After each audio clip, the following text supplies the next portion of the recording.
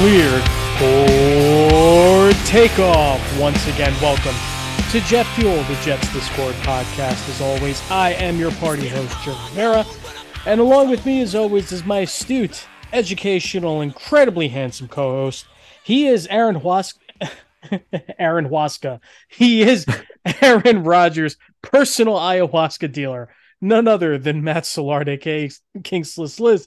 We're off to a great start, but say hello, my friend. Hey, you'd think that you're the guy that's been operating on energy drink and caffeinated gum today, not me. But Man, it's Aaronhuasca, we might need to coin that one, Aaronhuasca. merchandising. We're gonna put this right up there with the Wesco was there shirts from the lost episode. But Yep. uh, man, Sliz, it's been. Listen, I mean, Kind of out it's of been nowhere, man. I did not. right. It dropped on a day you didn't expect, right? It's funny because like Sunday, Rappaport drops a report that the Jets and the Packers had been talking again, and but no deal is imminent. That was the last line on his tweet. No deal is imminent. Which the second that he said that, I said to myself, that I mean, it's got to be coming down, right? Like it has Yeah. to be because number one, earlier in the offseason, after the Rodgers made it known that he wanted to be a Jet, the all reports said, well, they're hammering out specifics. The deal is 99% done with some of the reports, whatever. But ultimately, and we know a deal didn't get done, and it took a while to get done. So let's start there with the runway rundown. Aaron Rodgers is Jet finally. Let's talk about the trade compensation real quick. So the Jets send over a 2023 second round pick. They get Aaron Rodgers. They pick swap with the Packers. They also get back a fifth round pick, and they send the Packers a 2024 conditional second round pick that can become a first if Rodgers plays 65% of the plays. And they also send a sixth round pick this year. So to repeat that, the Jets get Aaron Rodgers. They get pick number 15. They get a 2023 fifth round pick. So that's this year. And the Packers get pick 13 in the pick swap, a 2023 second round pick, number 42 overall, a sixth round pick this year, number 207 overall, a conditional 2024 second round pick that can be a first if Rodgers plays 65% of the plays. So, so I get the feeling we're on a little bit opposite ends here of the spectrum. What were your thoughts on this deal? Both your immediate thoughts when it first came down and your thoughts 24 hours later. Yeah, I don't think we're as far apart as you think. No, we're I mean, very my far initial apart. thought was Embrace debate. was going full Frank the Tank, flipping tables, like, season's over. Uh, reality is talking through a couple guy with a couple guys on Discord, right? Like, if you told us this was the package 2-3 months ago before we stewed on it and kind of got led one way or the other by the beat that or national reporters that it sounds like no one knew anything for the most part this entire way, right? It's like, hey, if we get out of there without giving up 2 first round picks, that's probably good, right?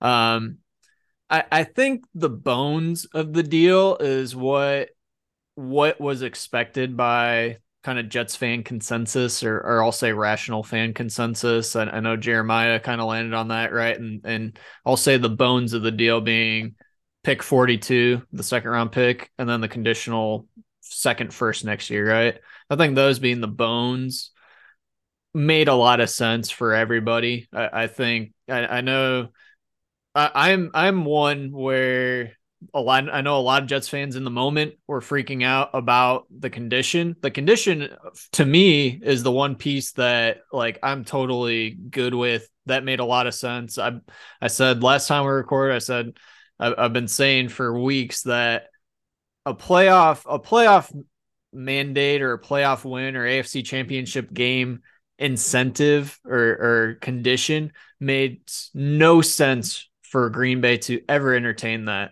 because you're basically putting the chips in 1 to 2 to 3 games, right? Of playoff games, likely several of those on the road. and basically determining the fit of your pick. No GM's going to gamble on that. We basically got the Carson Wentz condition. And really, as Daniel Jeremiah framed it, it's you basically want an injury guarantee. That's what this is. If Rodgers goes down in training camp, if he goes down at the start of the year, we're protected, and that's fine, right? If Rodgers is playing 65%, I crunch the number, that's 12 plus games. We're probably in the playoffs at that point. It's at worst we're picking similarly to where we are this year, kind of middle of the pack. If you were to get injured on pick 13, we lose out the rest of the way. So ultimately, that's not bad. Where and you framed it up as us being on different sides. So I definitely in the moment I was pretty negative on it, and where I get frustrated with this, and certainly, and there's a lot kind of being floated out there that there's probably a year 2 to this. There's probably more to come in terms of contract changes. But when you look at this, it's like we got no protection for retirement. We gave pick 42 over 43. It's a small thing, but it happened. It felt like the 13 and 15 swap in round 1 was kind of the sweetener kicker, and it just felt unnecessary to me, especially that feels like one of those things where if we truly wanted to use that, or it feels like Green Bay gets a lot more out of that exchange than we do. Like that was a much more pressing thing, which that makes it easy for us to go ahead and throw them a bone on it. But it's also like the closer you get to draft day, the more and more, I guess, value you can extract out of that swap. It just feels like on the margins across the edges of this entire trade, the Jets conceded on every single one. And we really didn't get, like, our kicker that we got back was trading up 40 picks in late day 3, right? And it's like, man, that's barely like we're going to get some dude that we liked in the Senior Bowl, and he's maybe going to make the roster, right? That's where it feels kind of bad, is if it does feel like we paid a lot relative to what we maybe needed to. If he only plays 1 year, it feels really bad, right? And I think that's really kind of the core concept that we'll learn. I assume we'll learn more over the coming days as cap gets cleared, as contract stuff gets figured out. What we should get some clarity on that. There's a few things to this, Liz. Number one, the condition I'm fine with, because like you mentioned, Rodgers gets hurt. If Rodgers gets hurt early on, he doesn't play however many games, we keep the first round pick, which I'm fine with, right? Ultimately, I'm fine with.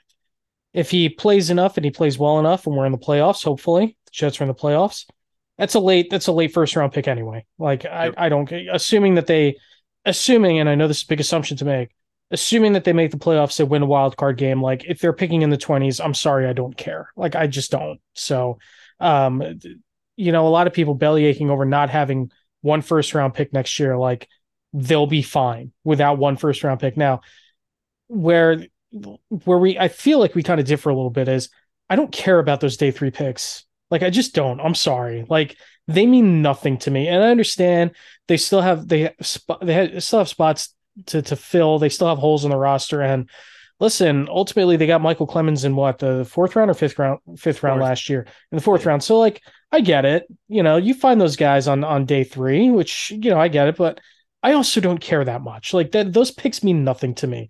Like a 6th round pick, that means nothing to me. They'll be off the roster in a year. Well, I understand that a lot of draft nicks are like, oh, you want the darts at the board. You want to have all the darts. And I get that. But as currently constructed, and this is where people on Discord will disagree with me, which is fine. As currently constructed, I just don't need all those picks. Like I don't care for those picks. I don't care about moving up. I don't care about moving down. It means nothing to me. What matters to me right now are the impact players. And make no mistake, Aaron Rodgers, 4-time NFL MVP, is an impact player, even at age 39. And that's what I care about. And I understand it's caveman brain and it's reductive and it's results-based analysis, which I don't necessarily agree with. But Aaron Rodgers is the Jets quarterback in 2023, period. And Yeah, that man. is a damn good thing. Like, that's And, let, good. and let's not get it twisted, right? Like I've been on this pot. Aaron Rodgers was my preferred outcome Right. of the quarterbacks. I think this is the move we needed to make. It's the best move we could have made. And ultimately, I agree with you, man. Like the first round pick next year, really, who cares? It's not going to matter, right? It's going to be Right. late. It's not going to matter. By the time that player is impactful, we're going to be on to the next phase of whatever this regime, whatever this team is with a new Right. quarterback. Um, If I, Aaron I Rodgers gets hurt, and the Jets are spiraling because we're playing Zach Wilson and Tim Boyle, and we have a top 13 pick next year again, like great, right? Yep, Because he didn't satisfy the condition, and like that's what people want at the end of the yep. day, which is why that condition means nothing to me. So I don't know. Yeah. The big thing, and so I outlined all those. Really, the big one, if you were to take one thing away from the trade, it's the round one pick swap. If you take that away, I love the trade. Like it's pretty chalk what I thought it was going to be, and it's not even that the pick swap is that big of a deal, right? It's two spots.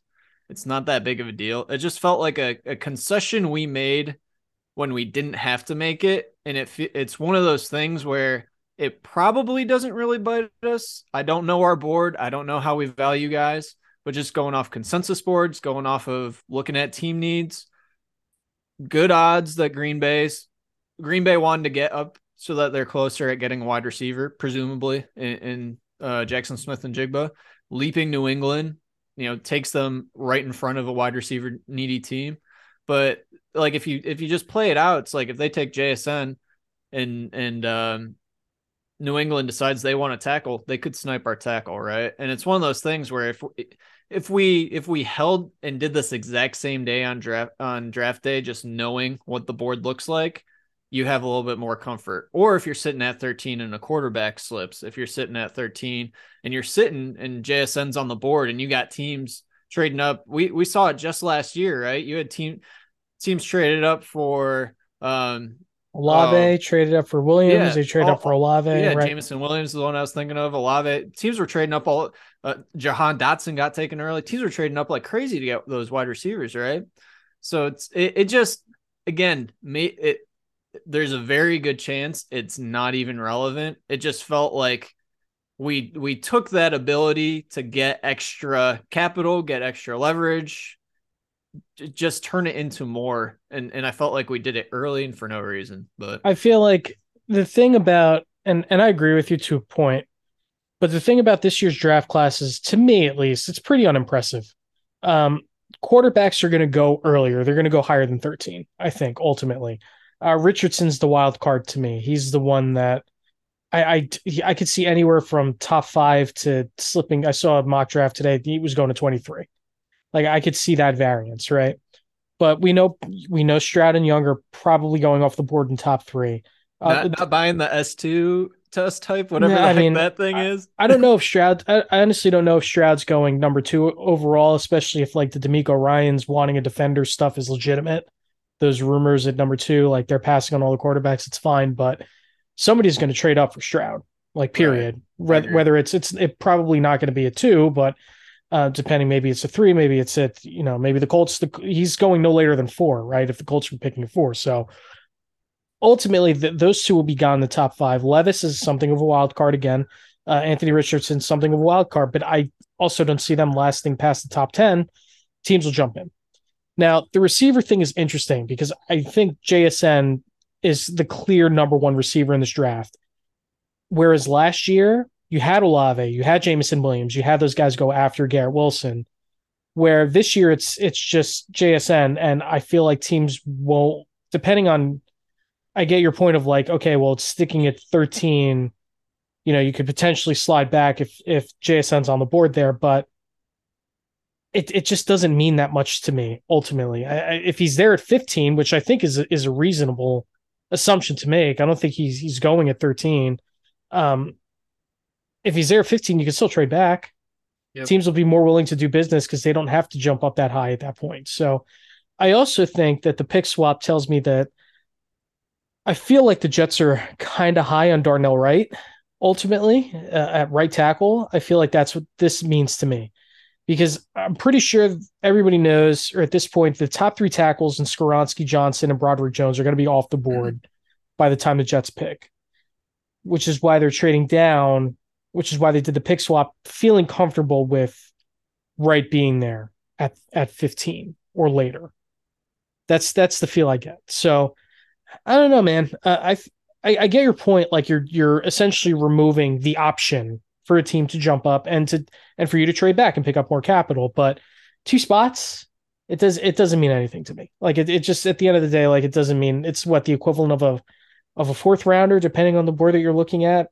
So like Pick 100 on the dot, which is this year conditional third. So yeah, okay, it's fringe third, fourth. yeah, whatever. Like okay, great.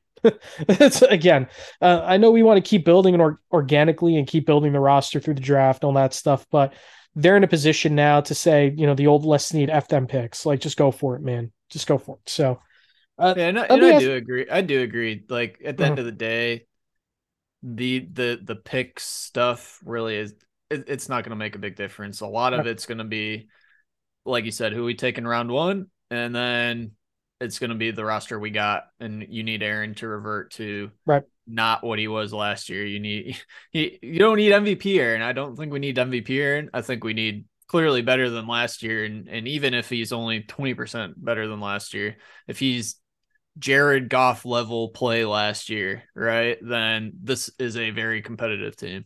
Right. I think for me too, and like I said, don't look up my Discord messages from criticizing Rodgers from 2022. It wasn't as much about, I just as an aside, just tangent, but I really don't think it was as much about Rodgers' skill position group last year, which was very clearly depleted. And he started to get something going with Christian Watson later in the season. But for me, he just, his decision making was questionable all last year. Maybe some of that was just forcing it to his guys. Maybe some of that was just he's 30, 38, turning 39, and maybe he was losing it. Maybe he was bored. Maybe he was just trying to make something happen. I don't know. I really don't know. So I don't want to make it seem like they're getting MVP Rodgers, but the goal is for them to get a motivated Rodgers, which is what he seems right now. It looks like he's got a chip on his shoulder. So Yeah, well, and I think on the chip on the shoulder thing, I think that is I don't want to say it's glossed over because it's clearly not, right. Pissed off Rodgers is the big narrative, but like the apathy that he seemingly had for that situation that leaks into your play, right? Like when you're going through that last season, you know that they've been waiting to try to move on from you and haven't been able to because you've gotten MVP 2 years in a row now. right, When you see all these you see the Eagles trading for AJ Brown, you see all these teams trading up for wide receivers,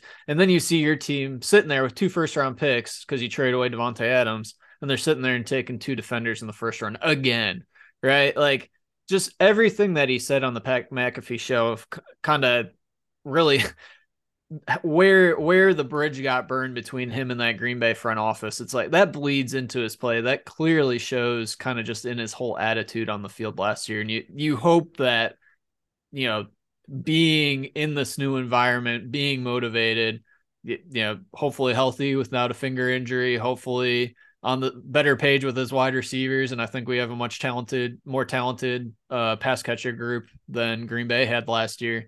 It all plays a part. I think Rodgers is going to be good this year. Like, I think he'll be good.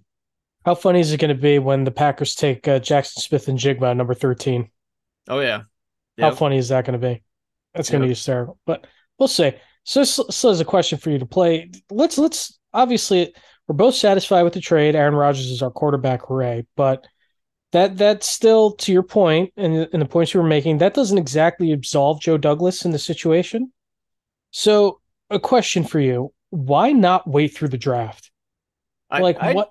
Why not wait? What what's the downside to saying, dude, you're not getting a pick this year? Like and just Joe Douglas just playing hardball with him. You're like, sorry, you're not getting a pick if you're going to be this way.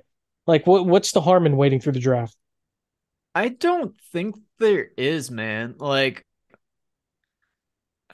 I'm trying to think of the upside of doing it early, and I heard folks of having all sorts of opinions. Some saying, hey, you don't want to burn a bridge with the Green Bay front office, or put up a sign that, hey, we're not going to we've negotiated clearly in good faith this entire time, in my opinion.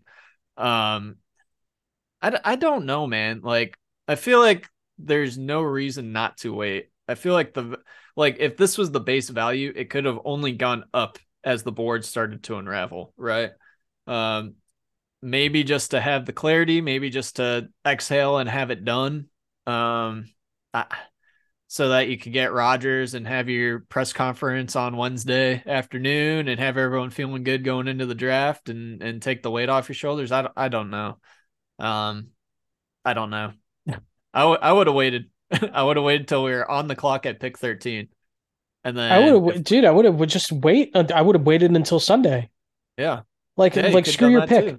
I mean, just wait. Like I said, I don't.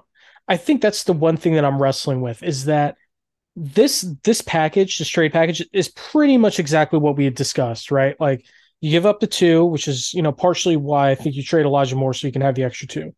You give him a conditional pick next year, which maybe we said it was conditional three with escalators throughout, but a conditional two that can be a one. I like the condition. It's fine. The pick is fine. It means nothing to me, right? So like I'm fine with the general compensation, but it's also a matter of like I think it was Futs who brought this up, and a lot of people brought this up, but they mentioned Green Bay didn't want him there. He didn't want to be there. They weren't going to pay him. And yeah, you might be playing the waiting game into the summer, but ultimately you the Green like when you think about it, and I hated this debate, what leverage did Green Bay have ultimately? Other Hey, than we have two quarterbacks and you have none, right? they were not going to trade him to San Francisco for a seventh round pick or whatever It was garbage people right, were coming up. right.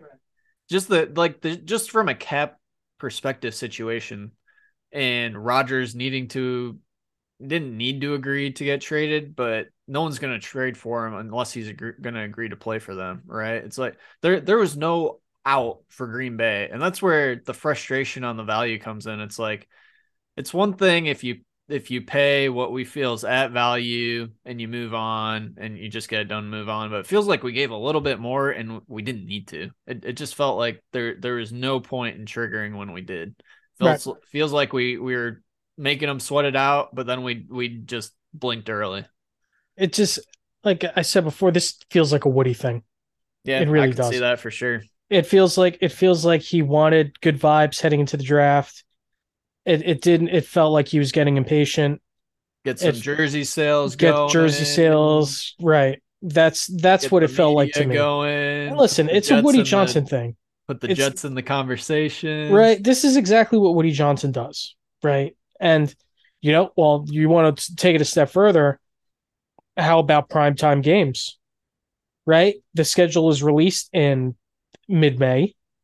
If this continues on into the summer, do the Jets get their five primetime games that they're probably going to get this year? Probably, Do yeah. I they don't know. do they Good get question. do they get Hard Knocks? Because they're pretty. I hate this. I hate this I love with a it. fiery I passion. love it, I baby. hate this. I do not want Hard Knocks Let's go at get a all. snack, baby. No, no, I don't want it. I don't want Hard Knocks. But seriously, without Rodgers, do the Jets get Hard Knocks? Like, so that to me reeks of like publicity. Like, we want the publicity now. We want to get the wheels in motion, And it's not kind of just good deal. for Woody either. It's good for the league financial. Like all of that is good Right, for the league financially. right. I mean, like, and I know this is a total aside. There's some juicy. We play some good freaking teams this year, man. There are some Mm-hmm. juicy matchups. Like Mahomes, Rodgers could be a matchup. Us playing the Eagles, us playing the Giants, of course the Bills or the Dalt. Like there are some good matchups. I expect a lot of primetime games. And Mm-hmm. like I was all convinced now that Sunday Ticket is finally off DirecTV that I was going to buy Sunday. I might not get Sunday Ticket this year just because we're going to have so many primetime games. Yeah, yeah. Put it on the Jet Fuel Jet Discord podcast budget. Yeah, We can expense that out. Put it on the credit card. sounds Um, good, man. yeah, I don't know. I don't know. I think that's the part that like I get the debate, but like what's the end game then? Are you like just waiting out the Packers until week 1 and saying, okay, here's a 6th round pick next year, enjoy? Like, I don't think that was ever realistic either. I don't know. I think there are some delusional Jets fans who thought, well, we can get Rodgers for, a fourth round pick and a fourth round. Like, that was never happening, period. I don't think that was ever happening. But I don't know. I don't know. It feels fair. It feels like a good deal for both sides ultimately. So throw my hands up. It's done. Rodgers is here again. Aaron Rodgers is a New York Jet. Aaron Rodgers is Jet quarterback. What a glow up, right? What a glow up. It's gonna be sweet. It's gonna be sweet, and there's really it's more and more. It's hard to say there's sources because it's also ambiguous, but there's reports that apparently he's going to rework his contract, right? Right. And it feels like that would have to be on the player options he's picking up potentially in 2024, which would be next year. I think this year's option, which is the 60 million, that gets prorated over I think 4 years. I think that's pretty much set in stone. So it'll be interesting if he does, like, if we get Aaron Rodgers for 2 years. I think it's a slam dunk, right? Yes. And especially if he does some contract stuff to help us be more competitive next year, which we will need, because we've spent a lot of money, and that's not even including this pending Quinnen, hopefully, contract extension. Right. Yeah. Sipping tea. Yeah. I put this down on our notes, so let's go there next, Liz. To put a bow on the Rodgers thing, on the contract situation. Unfortunately, we don't have details yet, but supposedly, to your point, lots of rumors. Connor Hughes, SNY, some other places. Mike Garafolo, NFL Network, said there seems to be rework in the process, in the works. We should know more, I guess, by the time Rodgers is introduced tomorrow at 2 p.m. I saw the reports say maybe tomorrow at 4 p.m., but Wednesday at 4 p.m., I should say. So we should know more then, I guess, on a rework deal. Well, And at the latest, the trade needs to be official by draft start. right, And to do that, we need to make the draft, the trade official. We need to clear, I think, at least $6 million in cap space.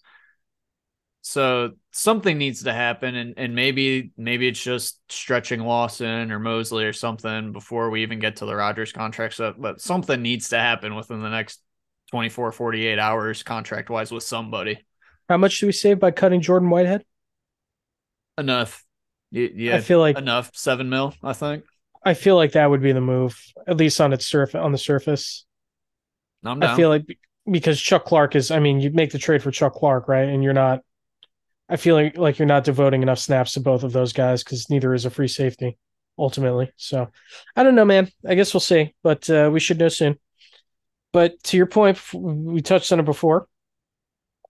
This whole Quinn and Williams contract situation feels like it's getting ugly in a hurry, but maybe some of that is just the timing with the Rodgers deal, trying to figure that out. But the fact that Joe Douglas comes out and says he feels optimistic today, and Quinnen Williams goes out and tweets optimistic with quotes and him sipping tea like the Kermit meme, it doesn't feel good.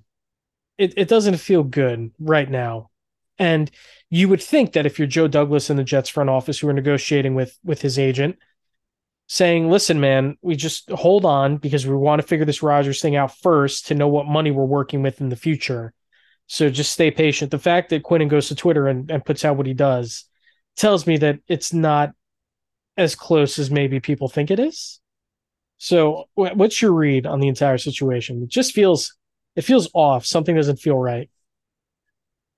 So I was listening to a podcast within the past couple of weeks, and it was talking about like the Jeffrey Simmons extension, right? And it was talking about not only like good for Simmons and he got paid and you got good market value, and I think Quinnen should get a little bit more than Simmons, and I think unless Quinnen's camp is really shooting for Aaron Donald money, which I understand why they would, but it's like you slot him just a little bit above Simmons, and it should be easy to land there, right? But one of the discussion points around that was they have a new GM in Tennessee, and his one of his first moves when he gets there is to lock up a guy that Tennessee drafted, that's a leader, that's an absolute stud, right? And JD's entire tenure and every trade was correct. It was justified, right? But we've shipped out guys. And that's been the Jets' MO for years now, Right. right? I think who's the last guy we paid? Muhammad Wilkerson, right? Like it's Yes. been Yep. almost a decade since we've paid somebody, right? And you think the way that the Marcus May situation went down too, right? Which that was really probably the guy that you'd consider. And I know there was off field stuff. I'm glad we didn't pay him. I think we took the right approach there. But when you get a guy like Quinnen, and then you have younger guys right now in Sauce and Garrett and AVT, right? Like these guys talk, they you need to set a precedent. You need to get Quinnen locked up because it sets the precedent for guys in the future as well. Assuming JD is going to be around that long, right? Right. Like it needs to get sorted because it matters. Right. Not only does it matter, but I mean, how many times, say what you will about Joe Douglas as a GM and the decisions he's made, it really feels like he's always done right by the player in some way, right? Um, he's always like when he cut I always think of Steve McLennan when he released Steve McLennan or traded Steve McLennan. McLennan latches on with the Bucks and what happens? He wins the Super Bowl, right?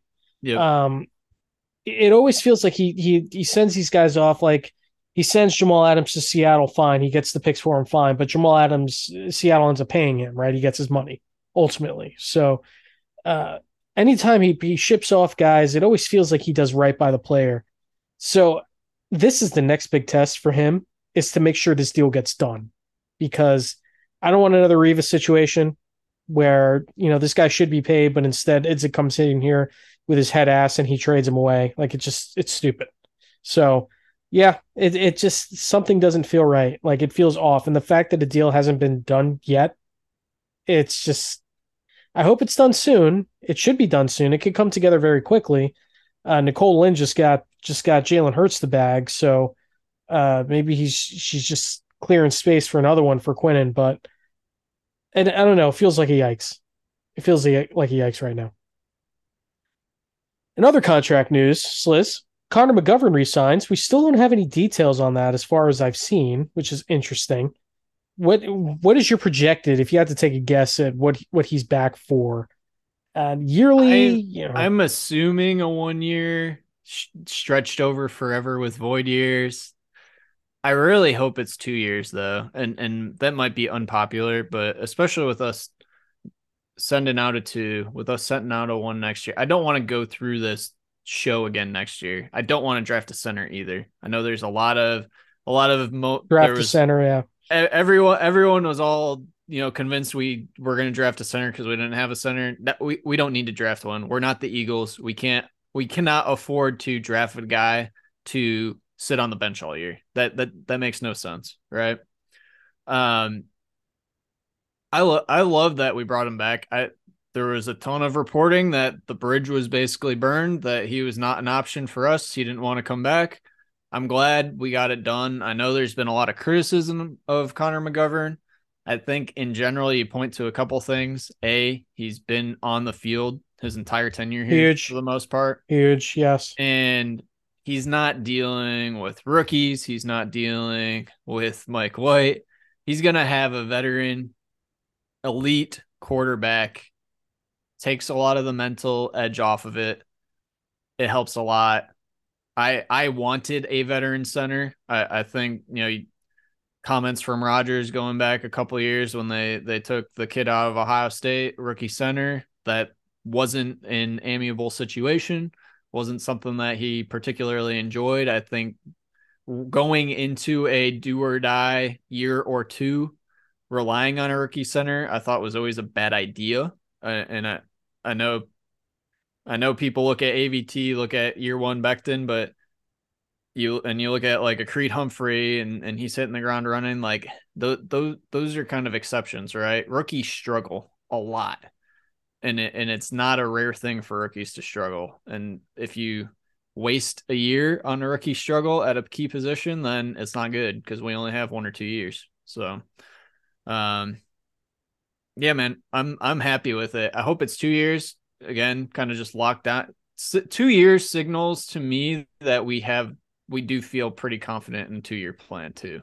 I think, independent of Rodgers' move, I think it helps there. Continuity.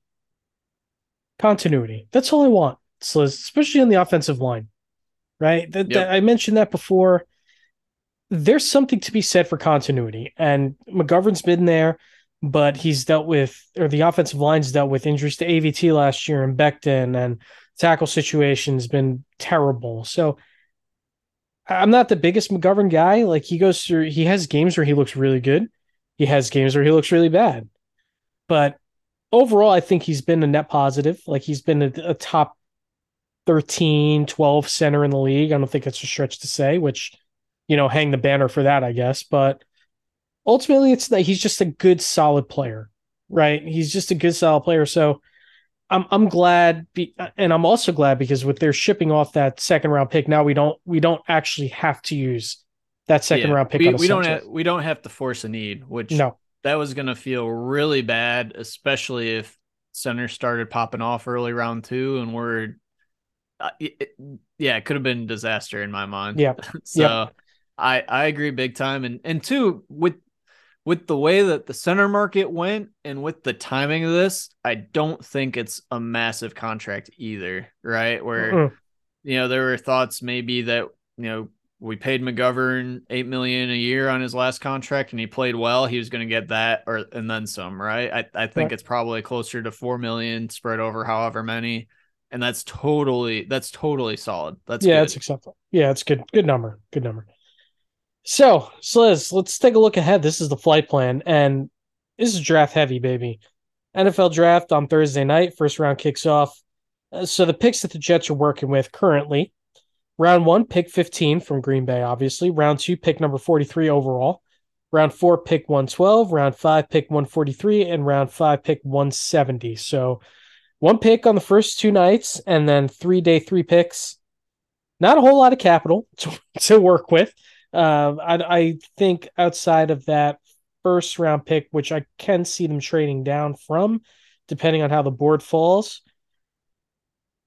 I don't really see them making a whole lot of moves up or down either. So, all right, let's talk number one. Let's talk pick 15, Sliz. The Jets are stuck in no man's land with this pick in a few ways. The top three tackles, I've mentioned this on the last podcast, I mentioned on this one, will probably be off the board, and that's Paris Johnson Jr., Peter Skoronski, and Broderick Jones will probably all be off the board. I think Jones is a little more iffy because he's a project player and he needs work at the next level, but I still think that his upside is really solid, and teams will take that risk, right? So at that point, is it Darnell Wright? Like, do they stick him at right tackle? Like, do you just draft him to play right tackle? Your biggest needs, free safety, linebacker, defensive tackle, are not going to be value picks there, right? You're not taking your free safety. I think the Sporting News mock draft has us taking Brian Branch, which I'm good, I guess. Like I don't know. That Yeah, wouldn't that he's wouldn't been really. he's been slipping a lot on every Yeah, single board. Didn't test yeah, particularly well. yeah. Linebacker. I mean, I feel like I saw one mock draft that had them taking Trent Simpson. Like, um, no, no, I'm good. There's some rumorville discussion, maybe Kalijah Cansey, which I'm not big on that at 15 either. And Mm. it's like that's a pit, and he's a electric player. He can attack, but it's like, man, we are just throwing in the towel against any team that wants to try to run on us, right? And especially like if Quinn ever gets hurt, we are just never stopping the run if we do that. But Cansey's an interesting guy because he's a guy that I've seen mocked very high, like top 15. yeah, his And his he's also variance is like his all variance yeah. is like second round, like mid second round. It's very strange. Very strange. The combine does funny things to people. He had a very, very good combine, but it is what it is. Uh, do you force a wide receiver pick at that position? I mean, if JSN's on the board, do you make that selection? Do you? I don't know, Sliz. I don't know. So you put yourself in Joe Douglas's shoes. Thursday night, Jets are on the clock. What are you doing with that pick? So there's a couple things. So first I want to plug Jets Core. Did a couple polls this week and got our positional needs, and then kind of ranked up our top 4 tackles, right? And so positional needs is probably pretty chalk. We had tackle number 1, safety number 2, defensive tackle number 3, tied with linebacker. Maybe the shocker there is that wide receiver is so low. I assume that's just with the assumption we're keeping Corey, and if we keep Corey, that room's pretty locked down, It's right? pretty good. Yep. So, no, and I generally agree with it. I think coming out of the first with round 1 and round 2, you need a guy that can push to start at tackle, and you need a guy that can play 500 snaps at defensive tackle. And if I were making the picks, I think the signaling from our staff is that we're fine with our safety room. I think the signaling from our staff is certainly that we're comfortable at least with our starting 2 linebackers, and then I think Quan Alexander can be had at some point in the offseason, or that type of guy, right? And then you grab an athletic linebacker that we try to develop on day 3. That I think you need to tackle it that way. Whether that's Darnell Wright in round 2 or round 1, sorry, at 15, or whether that's taking Cansey if he's the guy, and then grabbing maybe one of the more ticky-tack tackle guys in round 2. I don't know. I think you need those 2 spots, and the best way to address those 2 spots. And I've put together charts. I've been shouting it from the rooftops. Good tackles get drafted in round 1, Yes. right? All Pro Bowl tackles are by and large, not always. There's always exceptions, but by and large, they're round 1 talents. I think the path here, take the tackle round 1, get the defensive tackle round 2, fill everything else out with those day 3 picks, and You think? everything else being, wide receiver 6 / punt returner, being Yep. a linebacker, being whatever the hell else we want. Do you think there's a chance that DeJuan Jones falls to 43? I think there's a good chance, and I don't want him personally. Yeah. Why's that? I think it's a how to put this. It's a Mekhi Becton. It's all the downside of a Mekhi Becton pick without the athletic upside in my Huh. mind.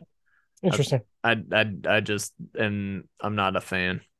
Okay, that's fine. He used a sexy name for a while.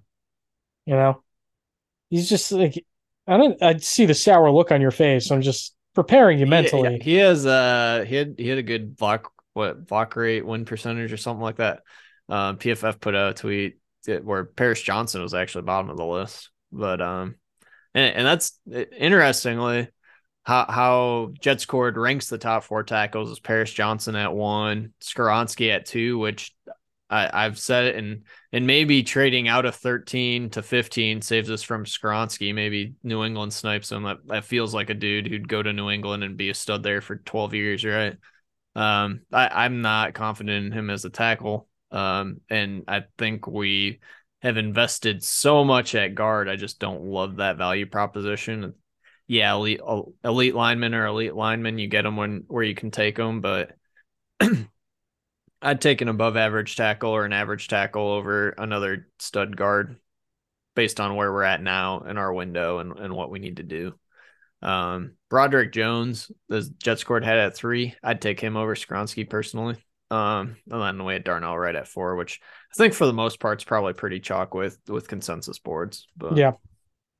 What is it about Darnell Wright that is it just the fact that he's likely a pure right tackle at the next level?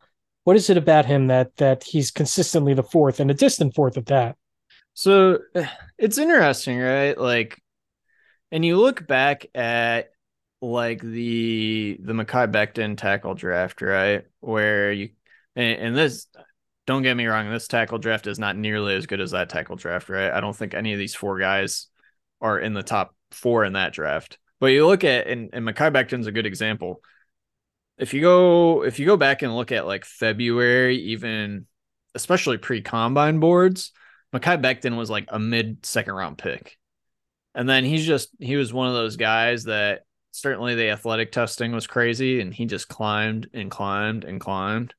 And I've said it all off season where everyone's like, "Oh, we'll have our choice of tackles at 13." It's like, no, no, no. Tackles always rise because tackle is a premium position. Tackles get paid, and tackle is a spot that if you don't have one, you're hurting. It's not something you can really mask. It's not something you can just hodgepodge together like you can a wide receiver 2 or 3 sometimes with bodies.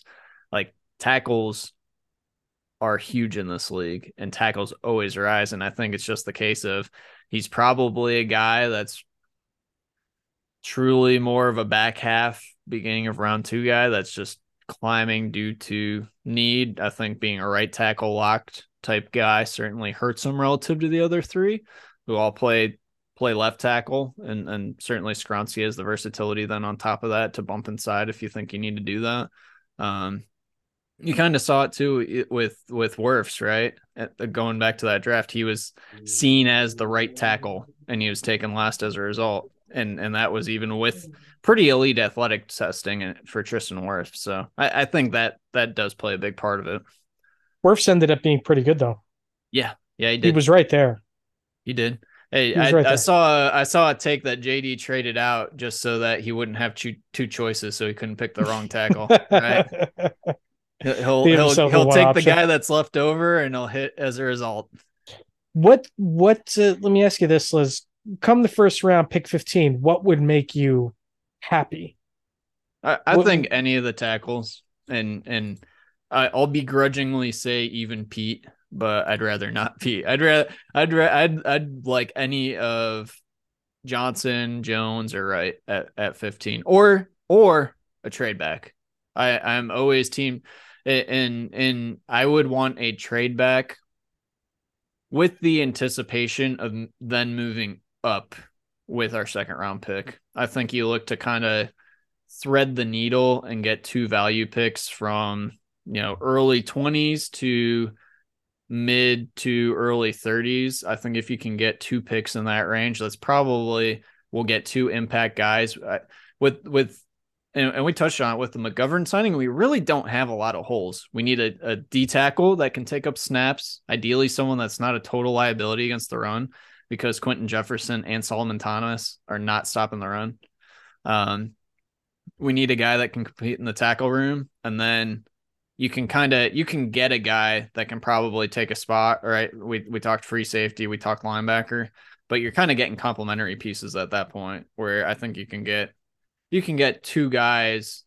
If you're looking at, what is it, Anton Harrison, the Oklahoma kid, the tackle. If you move back a little bit, you can probably posture there and then maybe move up and get a Brian Brzee if he's falling.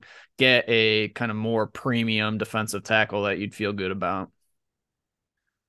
A question about Jackson Smith and Jigba. There's always debates about who cares where a receiver plays, because the goal is to create mismatches ultimately, right?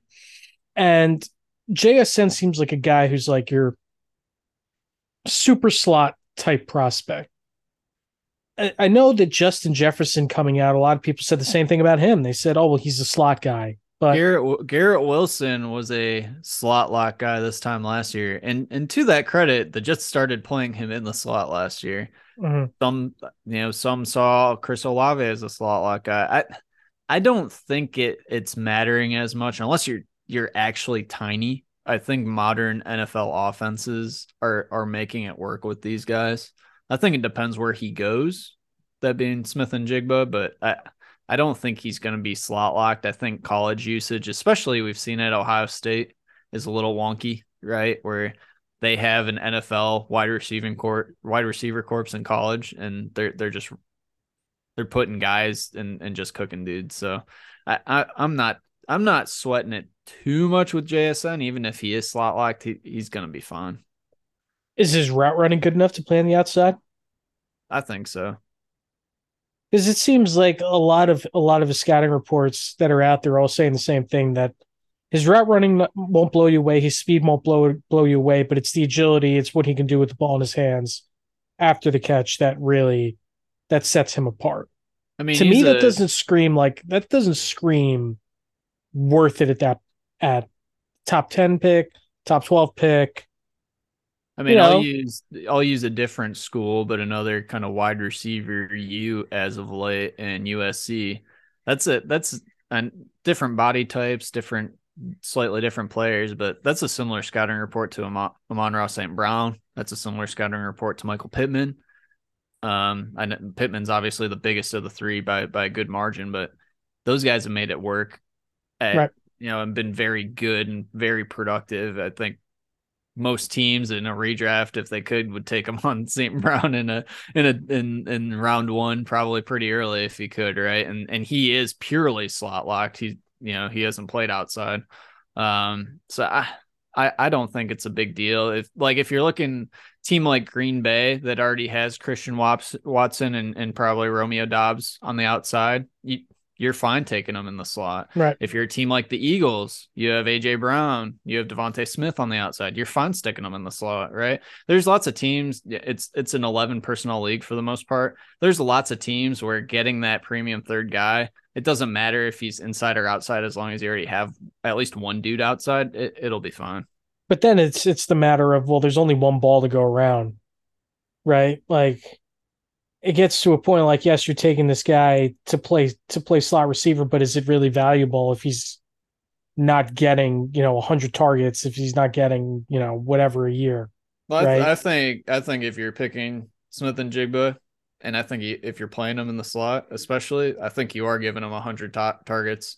I think it's the team you look at, right, and a dude who's all discourse around him is totally toxic in every way is Christian Kirk with that contract situation.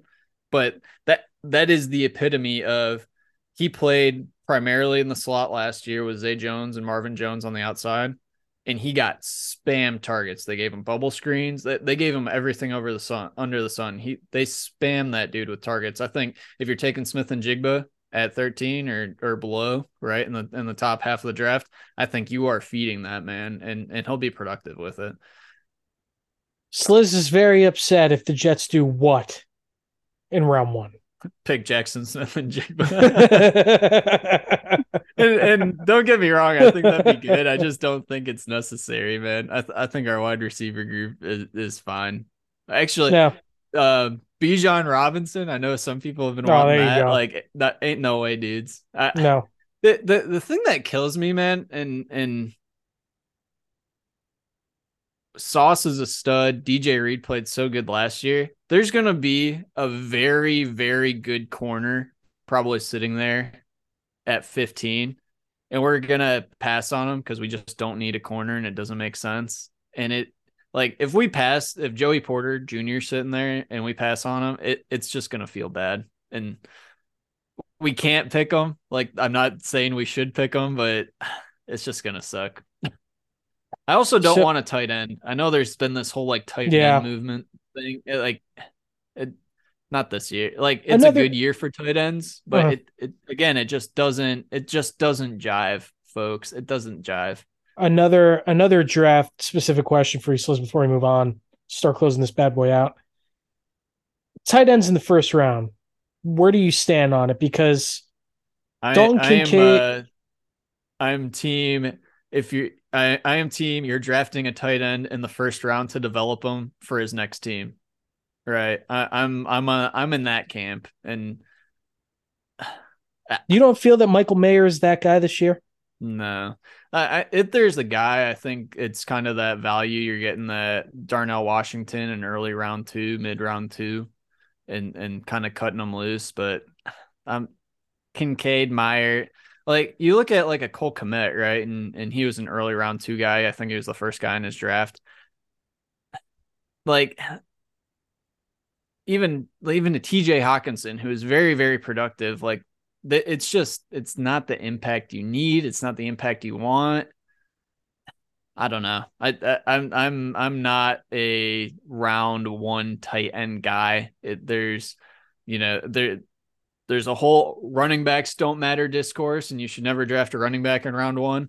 I saw a whole thread about the case for tight ends might be even more damning than for running backs, to be quite honest. So it's hardest position that translate to figure out the NFL. You're I get learning, it, but you're learning two positions, right? You need to Mhm. be competent as a blocker and you need to be competent as a receiver. And then there's all the different formation usages off of that. Like there's a lot, right? And that's where like and I said last year that I didn't hate the Jeremy Ruckert pick. Like that's where I think you should take your tight ends.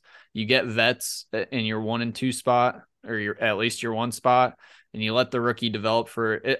It's a 2-year development. I think you're looking for that guy to take the step in year 3. And for us, for a tight end, year 3 is when we're doing our hopefully just a soft reset, if not hard reset, post Rodgers, right? It just doesn't jive for us.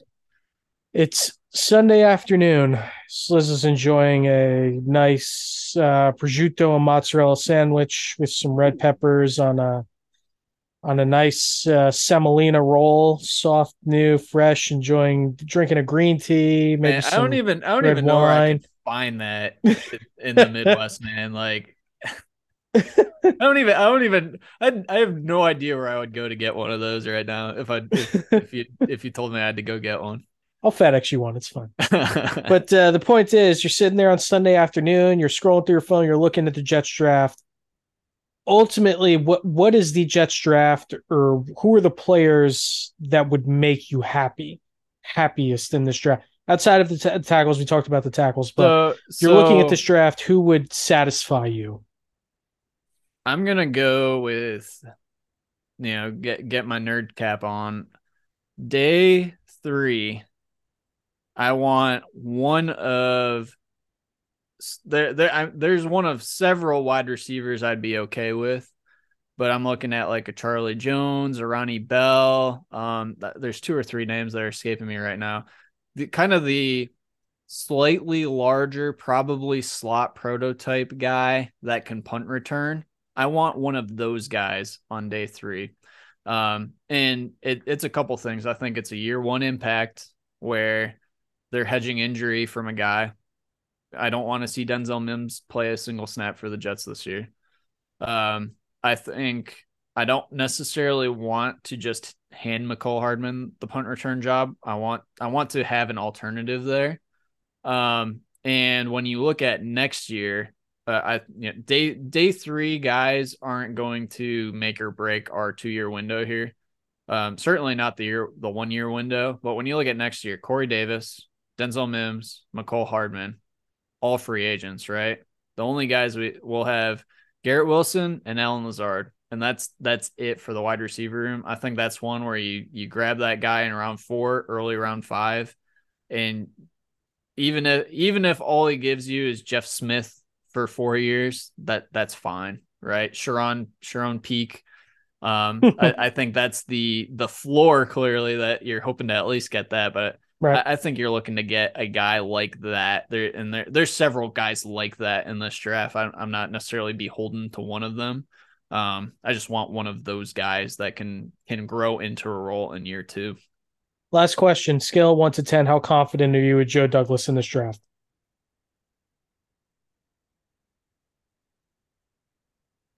Be honest.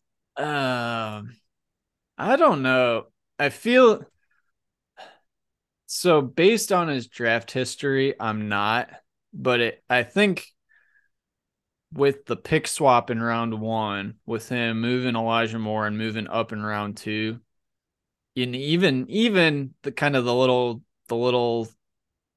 throw us a bone in this Rodgers trade of moving up in round 5, I think Joe Douglas has a clear plan on what he wants to do this draft. And I think he's had that in previous drafts too, but I think he knows what he knows what his evaluation of our roster is. He's in lockstep with our coaching staff, and he has probably 2 guys that he knows he's going to get, and he'll be fine with it, right? And we'll just have to see it play out. So kind of a non-answer there. I'd say generally pessimistic, but we'll see.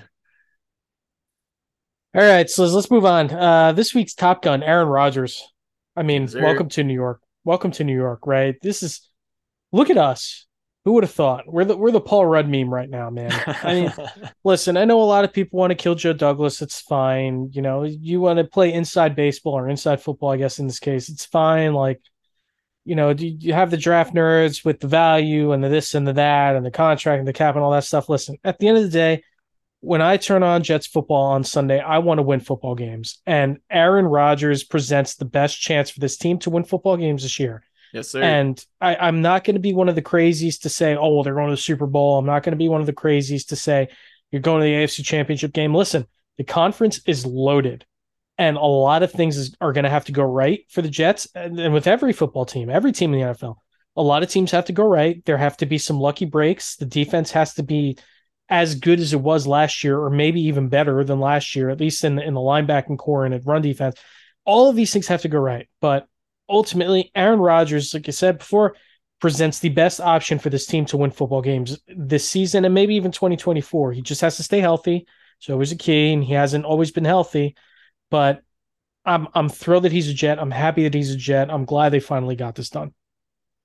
We are firmly, and we talked through it last week, I think we are firmly in the tier 2 of teams in the AFC, behind with Kansas City alone at tier 1. I think we're in that mix. I was getting pushback on saying we're on the same tier as Cincinnati. I think we match up very well against Cincinnati, and obviously there's still moves to be made, but that secondary doesn't scare me.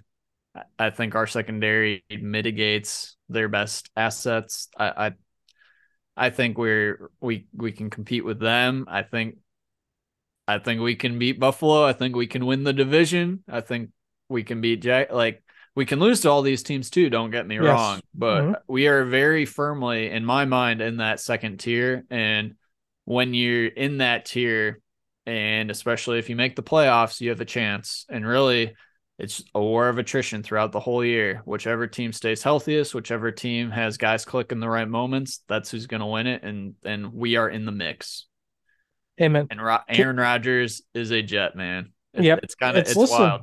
It's awesome. I mean, you get to this point as a franchise, this is what you want. You want, and I understand the market wasn't there for him and all this stuff, but 4-time MVP, future Hall of Fame quarterback, Super Bowl champion, Super Bowl MVP wanted to be here, wanted to be a New York Jet. I mean, could have retired. Could have said, you know what? No, look at the Jet. Like, how many times have you seen, you know, the list of almost Jets is long, and you could build a Super Bowl team with the list of almost Jets, right? But this is awesome. This is just great. So listen, whatever Saleh and Douglas are selling these players, it's a good thing. I mean, except for Fletcher Cox and, you know, whoever else didn't want to play here, and Calais Camp and, you know, other guys. But, you know, to get Rodgers, biggest fish in the pond, right? So very cool. Very cool. This week's Geek of the Week was 2. I have 2, Sliz. I picked 2. The New York Rangers went up 0-2. I mean, went up 2-0 on the New Jersey Devils, dominated them first 2 games. And then they let Jack Hughes cook, baby. Yeah. It's just this team, and it's been a consistent for years. Yes, this is hockey talk on this podcast.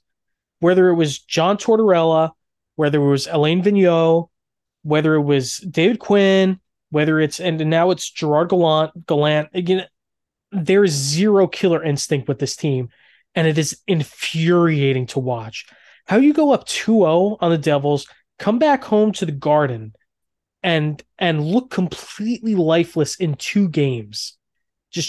It drove me insane. Zibanejad hasn't showed up, and I love Zibanejad.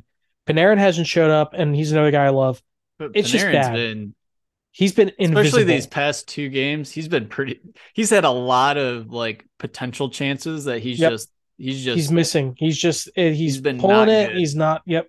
Patrick Kane is another guy. Like, you talk about looking washed. It looks like he's a second slower than everybody else on the ice with his decision making. And I know his hands are still good, but he enters the zone with the puck, and it's like he doesn't know where to go, what to do. It's driven me insane. So, Rangers, you are the first Geek of the Week. Geek of the Week number 2.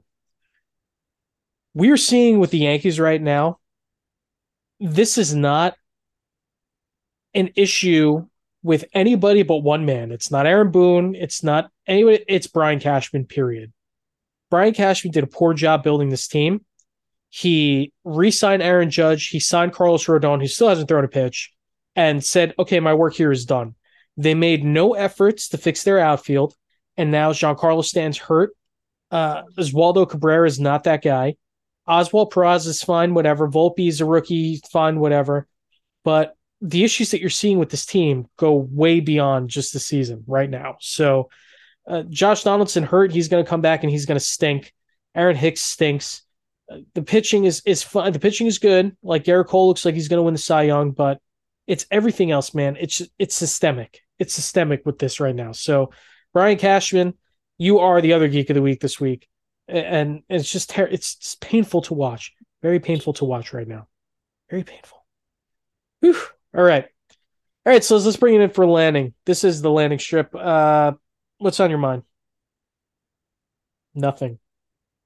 Nothing, man. I might be cooked this week. Back He's to work. very cooked. And I see it in your face. And my mind is glazed over. So, nah, man. No additions. No additions for Landon. Just happy we got A-Rod. Excited for the draft. Got some good feedback from Jets Discord on what wing sauce to branch out and try this week on draft night. So I think what? Gonna add some Thai curry. Okay. To the we're gonna try it. Or sweet Thai. I don't know. Thai chili. Thai chili, I think was the. Man, you really are cooked, bro. Yeah, I am. Thai chili is what I'm gonna try to add into the rotation here on Thursday. We'll see if it ages well. Never had a Thai chili. I keep it plain with my wing sauces. Yeah. I like to know exactly what I'm getting. I'm usually a buffalo or barbecue kind of guy. Sauce was good. I'll mix in an Asian zing at B-dubs or a Parmesan garlic every now and then just to mix. I do like the Asian zing. The Asian zing's good. I feel like they changed the recipe at some point because it used to be just like a nice like kick, but then it got like spicy. Yeah, I'm not sure that I liked it as much as whatever, but it's still good.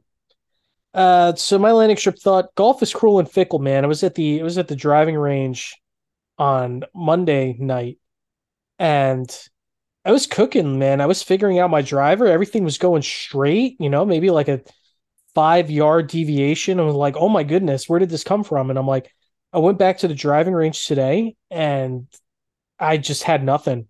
I hit one ball backwards, bro. Like legit backwards. I hit it backwards and it bounced in the paddock and it landed near a couple guys and they like looked at me funny. And it was very, very, yeah. I don't know how that happened. I can't talk. I'm not a golfer, man. It's tough. It's cruel and fickle. Not my sport.